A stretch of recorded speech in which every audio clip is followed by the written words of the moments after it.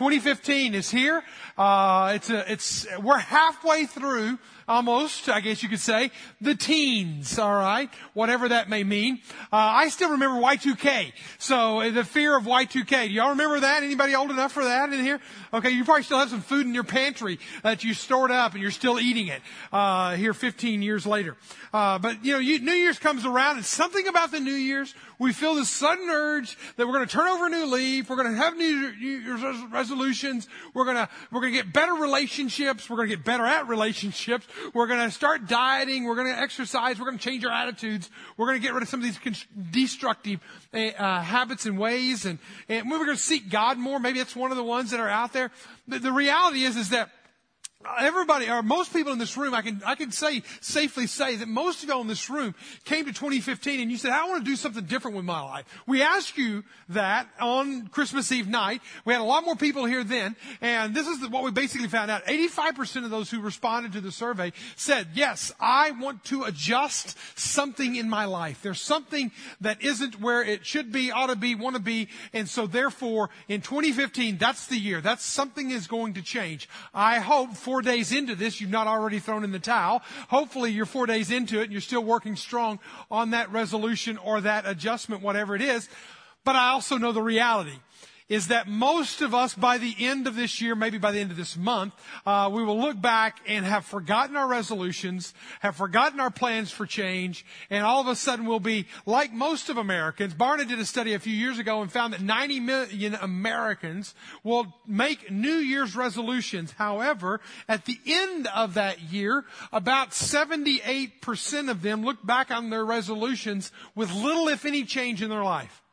Little, if any, change. 78%. Why do we even do this? Is it an exercise in futility that we're about here? Is it something that we talk about but we don't do and we don't deliver?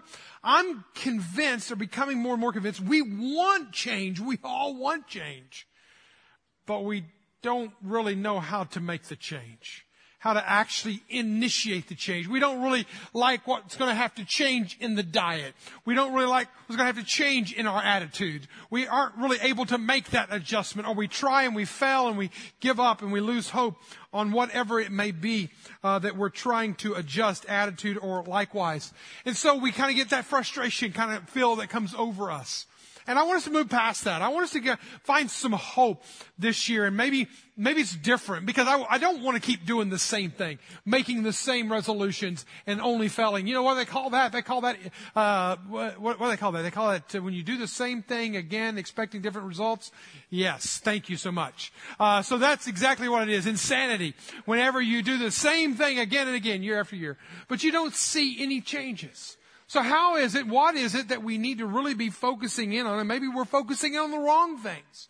Maybe we have the wrong focus points out there.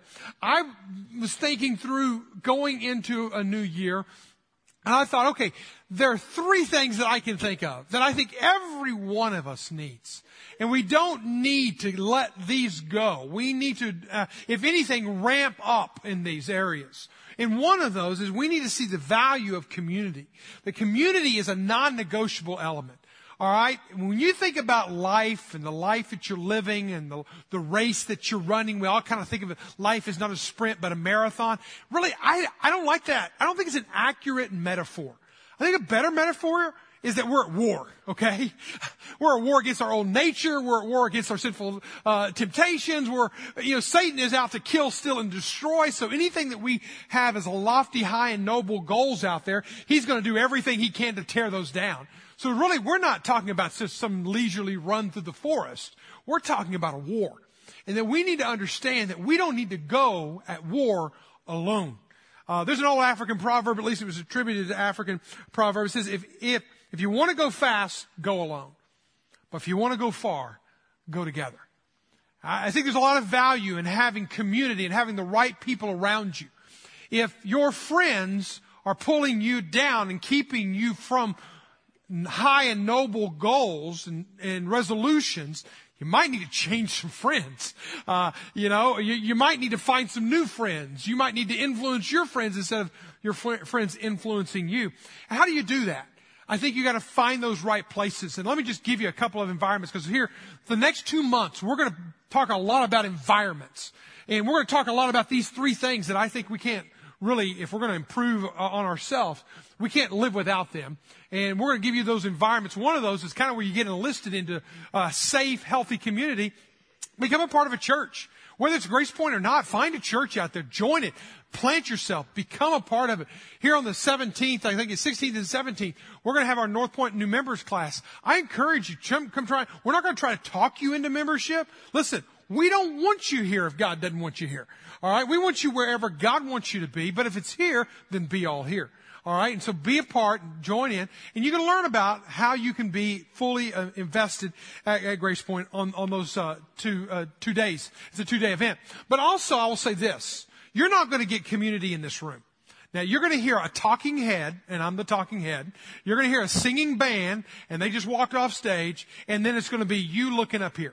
All right? You might run into somebody or meet somebody in the hallway that you've known from work or from a hobby or some past, a blast from the past or something like that. But you're not going to have community in this room. I wish I could say otherwise. You're going to need it in a communitas group.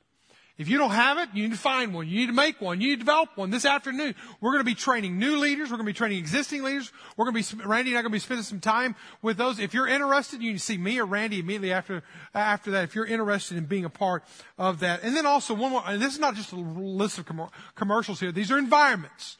You can trash them, walk out of here and not take advantage of any of them. Or you can say, okay, this year's different. I'm going to make sure I have healthy community around me.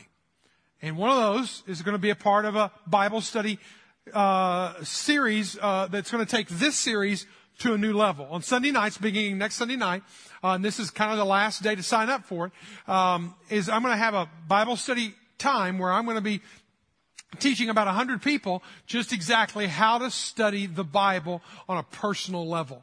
And there's a lot to that. Don't have time to go into that. It's all online, and you can learn about that or sign up for that today. But healthy community, it's a non-negotiable. The second thing you can't live without, relationships. Relationships are priceless. Healthy relationships. Now, community and relationships kind of fit together, but really where I'm going here is inside your home. We can talk about children-parent relationships. We can talk about dating relationships. We can talk about relationships on a lot of different levels. But one of the things we're going to have here in in February, is we're going to have Gary Thomas back. Gary Thomas is an amazing communicator. We've had lots of great speakers, authors come and speak at Grace Point on family and marriage and relationships. Gary Thomas knocks it all of them out of the park, okay? He was here last year. He's coming back this year. He's just authored a new book, A Lifelong Love. It's a sequel to his Sacred Marriage, if you've done that.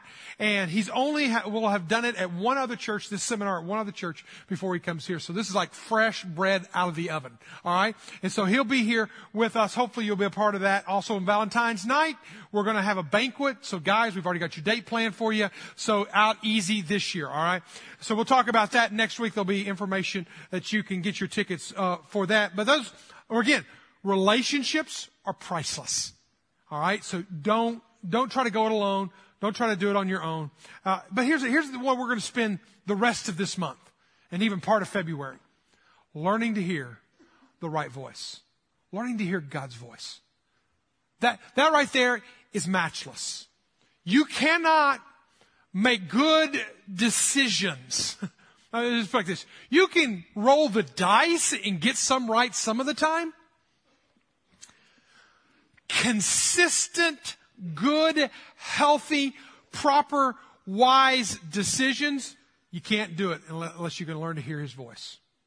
Unless you can train the brain, train your soul to discern and to hear His voice and to act accordingly to it. Unless you are a constant person who has tuned in to that voice of God that is still speaking today. And this is what we're going to talk about for the next weeks. And when I talk about hearing God's voice and discerning God's voice and responding to God's voice, I'm going to elevate this. I'm going to say, I want you to commit, not to me. I want you to make a commitment to God. That you'll take the first or the next 40 days, call it the first 40 days of 2015, and you'll commit it to doing that very thing, learning, discerning, and responding properly to God's voice. Now, if you have your Bibles, open to the book of Psalms. Right in the middle of your Bible, you should just be able to open it up, and you'll find the book of Psalms, and we'll be in Psalms chapter 1. And where you're going to hear God's voice, discern God's voice, is going to be important. There's a lot of voices out there, right? You get about 6,000 voices a day put in your face on the internet, in advertisements, on television, from friends, from brand labels that you see on someone else. We are constantly bombarded with voices that you need this if you want to be happy. This will fulfill you. And so we then spend the rest of our lives spinning the wheels of our mind trying to find out how I can get to that. New job, new home, new car, new relationship, better this, better that. But let's drive it down. Where's the voice of God in this? And we have to be careful because there's a lot of voices out there and they're all saying, if you'll take this, if you'll do that, if you'll buy this and buy that, you will be happy. Your life will be blessed. Psalm chapter 1 verse 1 says it like this: blessed is the man. Now that's important because it also says in the Holman Christian Standard, happy is the man. Well, who's happy? Who does not follow the advice. So there's the voices. There's lots of voices out there, but not every voice is worth listening to. Don't follow the advice of who? Of the wicked. Or take the path of sinners. Or join in the group of mockers. Now right there, he gives us a whole lot of information out there. One is, there is a process here. There is a means. It is possible to be happy. It's possible, as it says in the ESV, blessed is the man who walks not in the counsel of the wicked, or stands in the way of sinners, nor sits in the seat of scoffers. There is a possibility of happiness out there. You can be happy. I can be happy. But he also talks about the voices. The voices, they're subtle. There's a subtlety about these voices that are out there. And we gotta be aware of them. And there's also a progressiveness about it. Notice that he says, first of all, you're going to be standing, or you're going to be walking, and then you're going to be standing. And you'll find yourself sitting in this bad counsel with these wrong voices. So again, we've got to listen. We've got to discern what is the proper voice out there. Who are we going to listen to? Psalms is one of the books of the Bible. There are 66 books total in this one book of the Bible. All right, we'll break that down here in just a moment. This is a hymn book largely. It's written over a span of 15 BC to about 3rd century BC. So it's written over a very long span of time with lots of different authors contributing to it. But David writes the first one. And David writes most of them. And David writes about 26 different times. He says that women, you can be blessed. You can be happy. And he does it in chapter 1. He does it in chapter 2. And he does it about 25 other times. That he talks about being blessed and being happy. Now I realize in this world that we want to be happy, happy, happy. That when you're young, you think that happiness is inevitable. You think, well, when I get out from underneath my mom and dad, I'll finally be happy. Or when I go to get to college and I get my degree, then I'm going to get out and I'll be on my own and I'll be happy. Or when I get, this student loan paid off, then I'll be happy. Or when I get that relationship, or when I get that job, that dream job, I'll be happy. We think that it's inevitable. But you talk to a 30 or 40 or sometimes a 50-year-old, they may have a different perspective. They may have the perspective that happiness, it's unattainable. I've been going at this a long time. I've been fighting for this a long time. My relationship is stale. My relationship with God is stale. My relationship with my spouse is stale. My job is a dead end, and I feel like I'm a dead end, and I don't know where I'm going to go from here, and happiness is nowhere to be found. It's unattainable. And I want to say that the Scripture tells us again and again and again, we can live a blessed life. We can live a happy life. But listen. You just read the verse with me. be very, very, very, very cognizant of what voice you're listening to. Because if you get in the wrong voice, listen to the wrong advice, listen to the wrong people, you will find yourself in a nightmare really quick. This book that we're going to challenge you to be in for 40 days is the book I hold in my hand. 66 chapters, a total of 66 books, 1,189 chapters, 41,173 verses make up this book that I hold in my hand. And this book right here, I'm going to say to you, is not an archaic book. Now, I know some people look at it and go, Mike, it was written so long ago. How could it be relevant today? We're going to talk about that. How could this book be relevant today? Thousands of years ago. How could that still be? It was written over continents. It was written over centuries. It was written over different educations and different backgrounds and different ethnicities. And it all comes together into this one book. And it's so special. What makes it so special? Listen to the words of David. When he said, listen, if you really want to be happy, if you really, really, really want to be blessed in your life, don't listen to the bad voices, the bad advice. You need to do what I do. What did David say he did? He delights.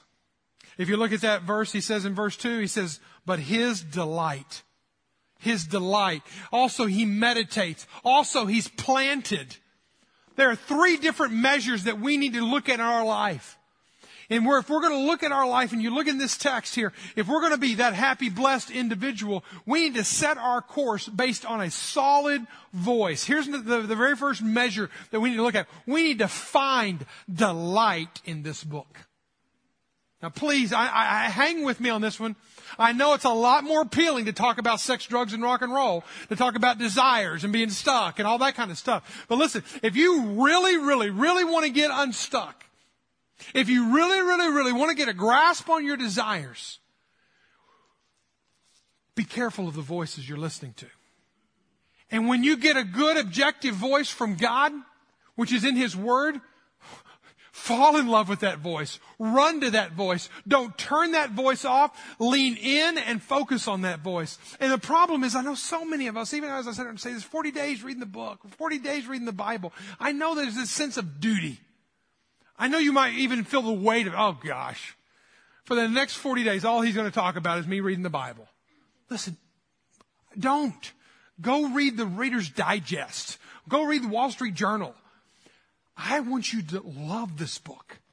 I want you to love what it says. I want you to hear the precepts. I want you to fall in love with this delight in it. If you look again there, he says, but his delight is in the law of the Lord. Now, there's several phrases here that I'm going to throw around. I got to kind of tell you about some interchangeable phrases that are going to be used throughout this series. These phrases, when you hear God's law, Scripture, commandments, principles, precepts, prophets, the Word, Gospels, or the Gospel, the Proverbs, the Psalms, the Holy Book, all of that is referring to this one book. This book of 66 books. And every one of those I'm going to point to again. And David said, the happy person, the blessed person, his delight is in the law of the Lord. So I did a word study on that word delight.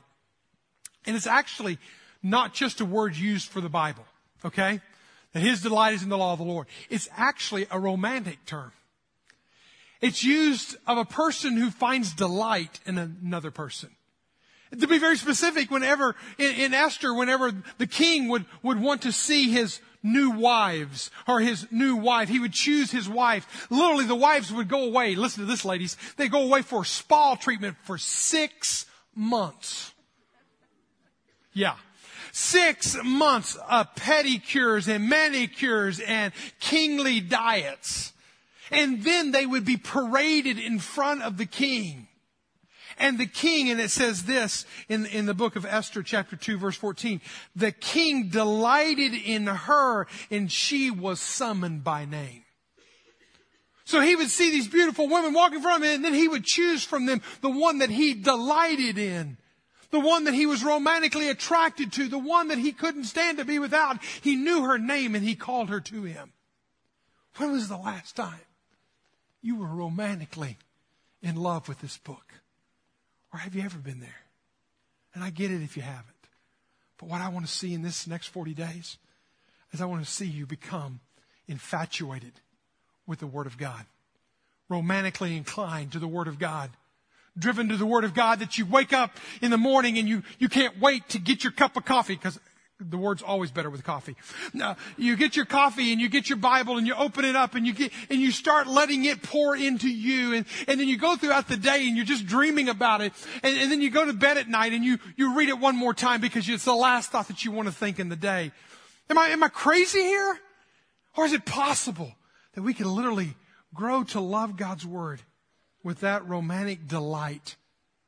I want us to take a survey. We've been doing this for a long time, and I'll get your phones out, and you're going to text again the number 22333. I want you to define, as we do on Facebook, define your relationship with God's Word, okay? Is it complicated? You're going to put 177024. Basically what that means is, I just can't explain this. I don't have a clue. I can't explain my relationship with the Word. It's just kind of there, or it's not there. Or I'm divorced. It's absolutely not a part of my life. I don't really read it. I don't have it. I don't love it. I don't read it. It's just there. If it's an emerging friendship, then put that down. And if it's a passionate delight that you have, then put that down. And this is the first service, and it's going to be growing out there, and we'll keep you informed as that develops and in the days ahead. Okay, but a few weeks ago, if you remember, if you were here, we took a similar survey and we asked you this: how often do you read the Scriptures? Is it once a week? And that's a freebie, by the way. We said on Sunday mornings, if you're here on Sunday mornings, and you're obviously here on Sunday morning taking the survey, then we're going to give you a free one, all right? That's like bingo in the middle. You get the free, the middle one. And so, and even some of those were asleep, because 20% of them said they don't even read it on Sunday. So they're on Facebook, Twitter. I don't know what they're doing while they're here. But they don't even read the text when I put it up in front of their face. But you can see up there that there's 31% of our people, this is not a national survey, our people read the Bible 5 to 7 times a week. Now, I was kind of disturbed by that, as most of the staff was. And so I did my best to get out there and find, actually this week I found a survey that was done by Barna. And Barna's a great pollster, and he surveys churches and believers, and he asked Christians who believe that this book is the inspired Word of God, and he asked them how many of them read the Bible at least 4 days a week. So it's a similar survey, and this is what he found out: about 19%, all right, of Christians across America are reading the Bible 4 days a week. So I got good news and bad news. Good news is that we're better than the average Joe, all right? Bad news is we're still failing. I don't know any course, any school, anything that you can pass at 31%. I don't want to be a church at 31% in the Word. I'd love to see all of us in the Word. Not because I've told you, not because I said 40 days, do this and take it like castor oil or something like that for 40 days. I want you to love it. I want you to get in it. I want you to experience God in it. I want you to hear Him speak to you with such clarity that life's decisions make a lot more sense to you. Longman said it like this: God speaks to us through the Bible. He encounters us in its pages. It is true that He speaks to us in other ways as well, but never so clearly and directly as in Scripture. This book right here is where you get the objective teachings of God. And if it's just a book on a shelf, or it's just an app on your phone, then we're missing something. I want you to delight in it.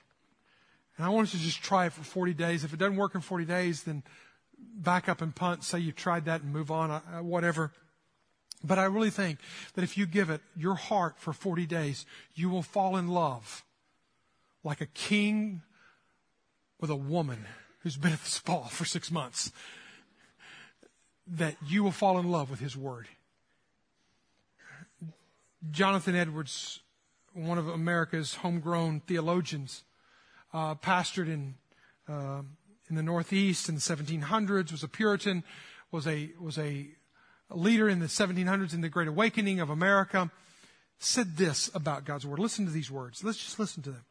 Sometimes only mentioning a single word of the gospel causes my heart to burn within me. Only seeing the name of Christ or hearing some attribute of God suddenly makes my heart burst into flames. In that moment, God appears glorious to me, making me have the most exalting thoughts of Him.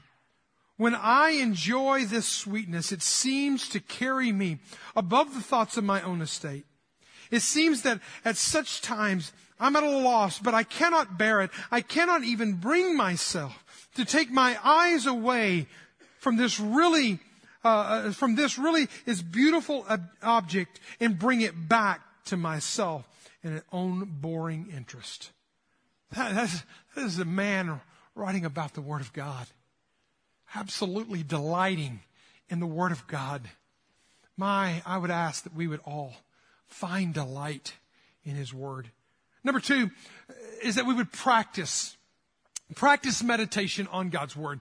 Now, I know meditation is not a new word, not a new phrase in our culture. You hear it all the time. You hear people talk about it in Eastern religions. You hear it talked about in yogic meditations. So it's not a new phrase, meditation. But there is a difference between Eastern religion meditation and Christian meditation that Psalms speaks of here and other places in Scripture. In Eastern religion, you empty your mind. You empty your mind of self, of distractions, of stresses. You empty your mind so that you can enter into this time, this place of peace. That's it. Finished and done. The Christian meditation is where, yes, you do empty your mind. You empty your mind of self. You empty your mind of all the other distractions and the stresses of life. But then you fill it back with. You fill it with something of substance. You fill it with God's truth, God's law, God's principles, God's precept. On His law, He meditates day and night. It's something that you can't get away from. It's something that's on your mind because you read it in the morning, you're thinking about it in the midday, you're thinking about it in the afternoon. It's that level of meditation. I heard one pastor say it like this. Now, how many of y'all grew up on a farm? Raise your hand. Any farmers in here? All right, a cow chewing its cud is a phrase I knew from a childhood, but I didn't know what a cud was until I did a little research. And basically, when a cow chews its cud, and you farmers can get me straight on this afterwards, but it's whenever they chew their hay, their grass, they chew it up and they take the nutrients out of it and they swallow it, and then, yes, we do this too, vomit back into their mouth, as some of y'all just did as I said that. And then you chew it up some more, getting more nutrients out of it, and then you swallow it back, and you do it again until all the nutrients are gone. Basically, the way one pastor described it is that's what this verse is talking about. We're chewing on it, we're chewing on it, we're chewing on it, we're meditating on it, we're meditating on this phrase. Maybe it's just a phrase, maybe it's part of a verse, maybe it's a section of Scripture, and you're constantly chewing on it. Another psalm of Asaph. In Psalm 77, verse 12 to 13, he talked about meditating on the mighty deeds. Your way, O God, is holy. What God is great like our God? Now, would you hear this? Life sometimes becomes ginormous, doesn't it? The stresses, the strains, the demands of life. Asaph talked about how he meditates on the greatness of God, the mightiness of God, and all of a sudden, all the other gods of this world become small when you look at the bigness of our God. Here's what happens when you learn to meditate on truth of Scripture. Is all of a sudden all the other voices that are being hurled at you, that are coming at you, that are being spoken into your mind, the fears, the anxieties, the stresses, all of a sudden when you have allowed yourself to meditate on the Word, the law, the principles, the precepts of God, all of a sudden they seem small. Just like all the other gods of this world. Meditation on God's Word will change your perspective on your life. Hear that. When you look at your life and you go, I don't like what I see.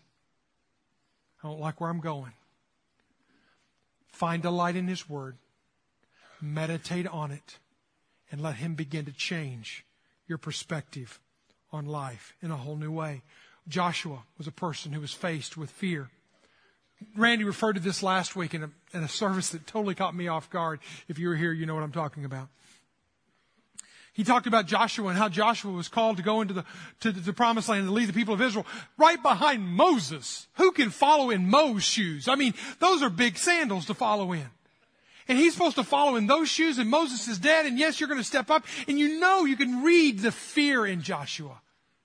Because again and again and again, he says, be strong and courageous, be strong and courageous, be strong and courageous. God says that to him 4 different times. Over a matter of just 2 chapters. But right in the middle of that, Joshua chapter 1 verse 8, it says that the book of the law shall not depart from your mouth, but you shall meditate on it day and night, so that you may be careful to do according to all that is written in it. For then you will make your way prosperous. Then you will have good success. See, God's plan for success and prosperity may not be your plan, but if we get on His plan, we get on His meditation, let Him lead us and guide us through the paths. Yes, we might have to cross rivers like Joshua did. Yes, we may have to lead stubborn people like Joshua did. But yes, they still conquered. What will God do when you delight in His Word? So how do you do that? How do you meditate on His Word? We're going to practice. Because here's another challenge I'm going to have for you. Each week, I want you to memorize one verse.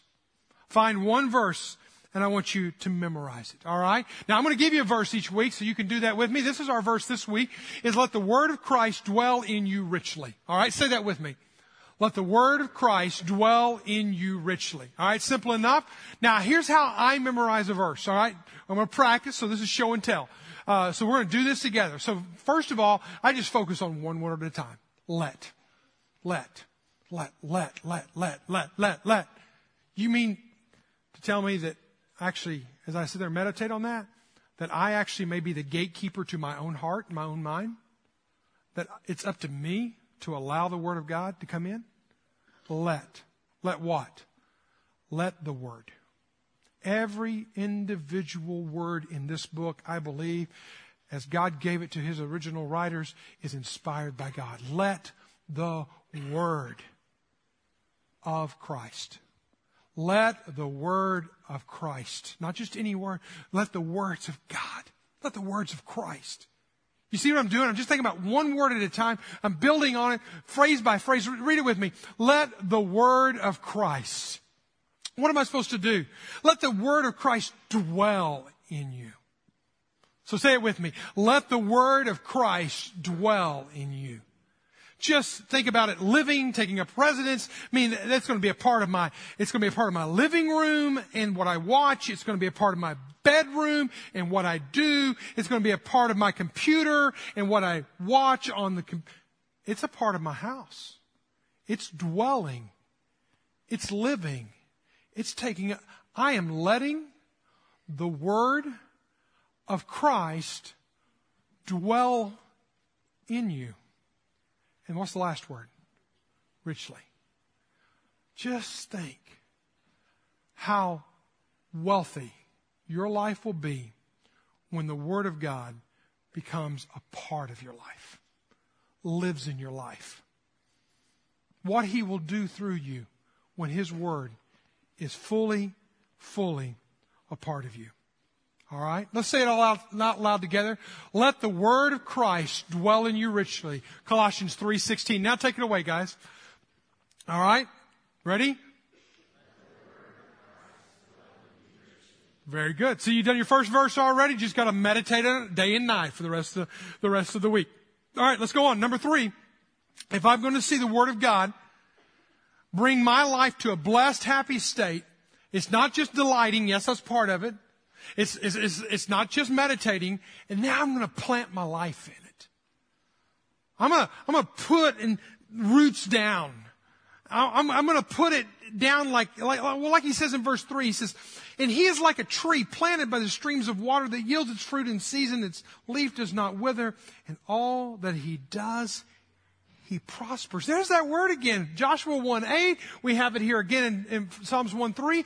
God desires to prosper you. God desires to bless you. God desires for you to have happiness. It may not look like the way you want it to look, but hey, He wants to do that in you.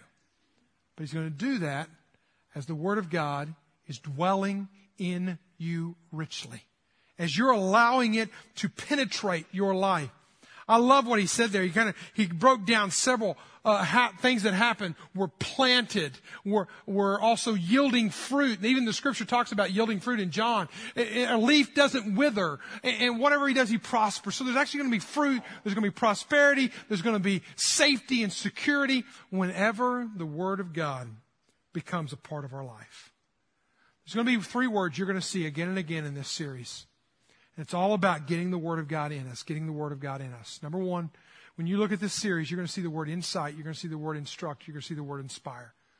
And those are 3 key words that I just do subconsciously in my own Bible studies. I first of all go to this book, and I want to challenge you, again, starting tomorrow. I want you to start tomorrow by opening up this book. Maybe if you don't know where to go to Psalm 2. We're in Psalm 1 today, go to Psalm 2 tomorrow. And just read through Psalms all week long. One chapter a day.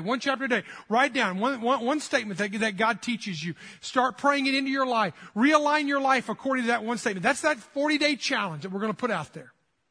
Now, as you think about that, what's the insight? So you sit there and you read it. When you're reading and you're looking for insight, basically you're asking the question, what do I see? What do I see? That's observation. What am I seeing? What's going on? What's the history? What's the context? What do I see? The second question, or the second word there, is instruct. What's the instruction? What am I hearing? Now you start interpreting the Bible. All right?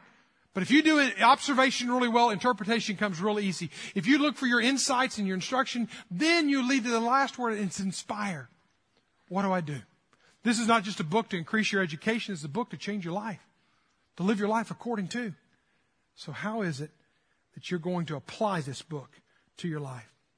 Now, that same study I quoted from the beginning, from Barna and the number of people who make New Year's resolutions, it's kind of a sad tale, but whenever they did the study, they found out that only 9 out of 1,000 people that they surveyed, that's less than 1%, even mentioned as one of their objectives in the next year to get closer to God in some kind of way. It's kind of like this. It's like, God, okay, you're really good for Sunday, and you're really good in that box on Sunday. And if I need you, God, I know where you're at. And then we keep wondering why year after year our life never changes. It doesn't really take an upturn. It just is stuck. And I want to say, guys and gals and men and women, boys and girls and students, if this book is not in us, if we're not finding delight in it, if we're not meditating on it, if we're not planting our lives in the truth that it gives us, we will not survive in a healthy, prosperous, successful manner that God wants us to. 40 days. Can you do it? Let me show you something. I started this on July 8th, 1985. The only reason I know it is because on that date is the date in my journal. I've never done this before. But on July 8th, 1985, I took this little booklet and I took the Bible and I opened it and I read it. The first day, I read from 1 Thessalonians chapter 4, verses 1 to 12.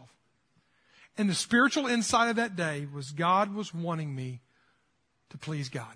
Just wanting to please God. Live your life for an audience of one. That was pretty much the insight that I got from that passage. I wrote it down. I wrote a prayer down. I wrote an application down. And I closed it and I went on. And I have been doing this. And the only reason I know this date is because this is my original first journal. Now, listen, if I die and you find these, you will not get any great insight from these. I'm pretty much a jotter, not a journaler. And they're little half sentences with a lot of misspellings. But it's my journal. All right? And I would just jot down, these are the truths that God's given me. These are the truths that God's given me. It's not a complex thing. But this right here was also the same summer in the same month that God gave me the clarity of my calling in life.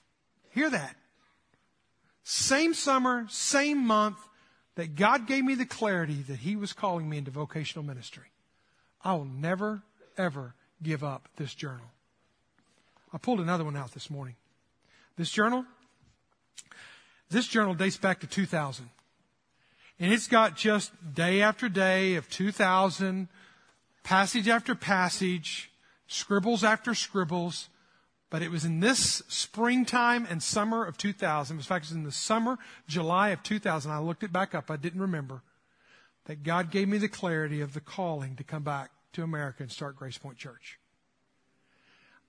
Jotting down what God is saying to you is like taking notes from God Himself.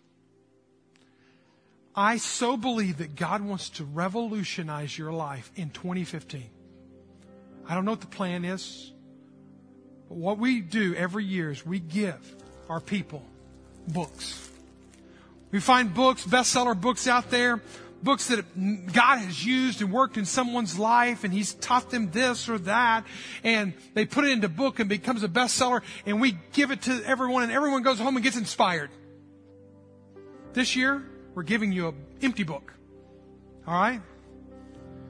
We want you, if you're going to take the 40-day challenge, don't do this if you need an extra notebook at home, okay? But if you're going to take the 40-day challenge, here, listen to this. This is the beauty of this book. It's not been written in. And it's going to be God's story about your life. And if you will meet with Him every day, and if you'll listen to Him every day, and if you'll respond to Him every day, He will teach you something every day. And He will grow you in some way every day. If you'll adjust your life to it. You're going to have to find delight in His Word, meditate on it, and let your life be planted in it. And let God do His work in you.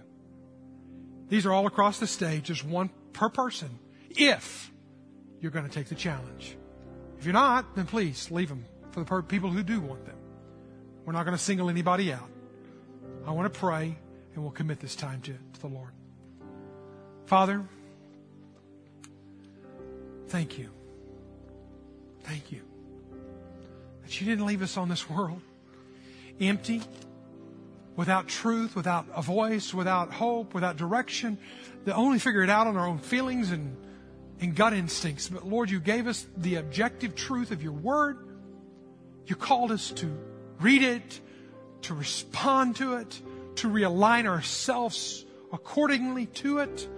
Lord, would you help us in the next 40 days to become a church alive in a way that we've never been alive before, because we are in your word, and your word is in us. And you will build in us a beautiful, beautiful work of God. Lord, we want to let the word of Christ dwell in us richly. We pray this in Jesus' name. Amen.